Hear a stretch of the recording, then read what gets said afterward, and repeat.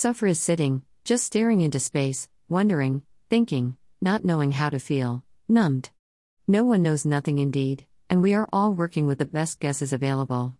Because how things just happen amaze him, and the more he tries to figure out how things happen, the more confused he becomes.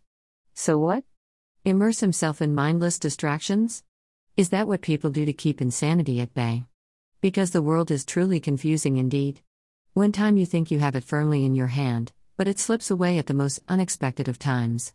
When you think you have known something or someone, the totality of him/it. Something happens out of the blue and it shocks you hard.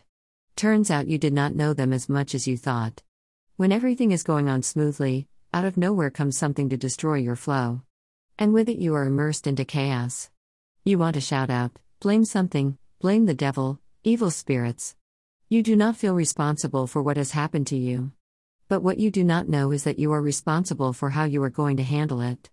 Not the devil you want to so much blame, neither the evil spirits you believe are responsible for your problems. You do not blame anyone or anything anymore. You accept whatever cards life has dealt you with, and well, make the best of them. As Nietzsche said, amor fati. Greater than my formula for greatness in a human being is amor fati, that one wants nothing to be different, not forward, not backward, not in all eternity. Not merely bear what is necessary, still less conceal it. All idealism is mendacity in the face of what is necessary, but love it. Greater than Nietzsche.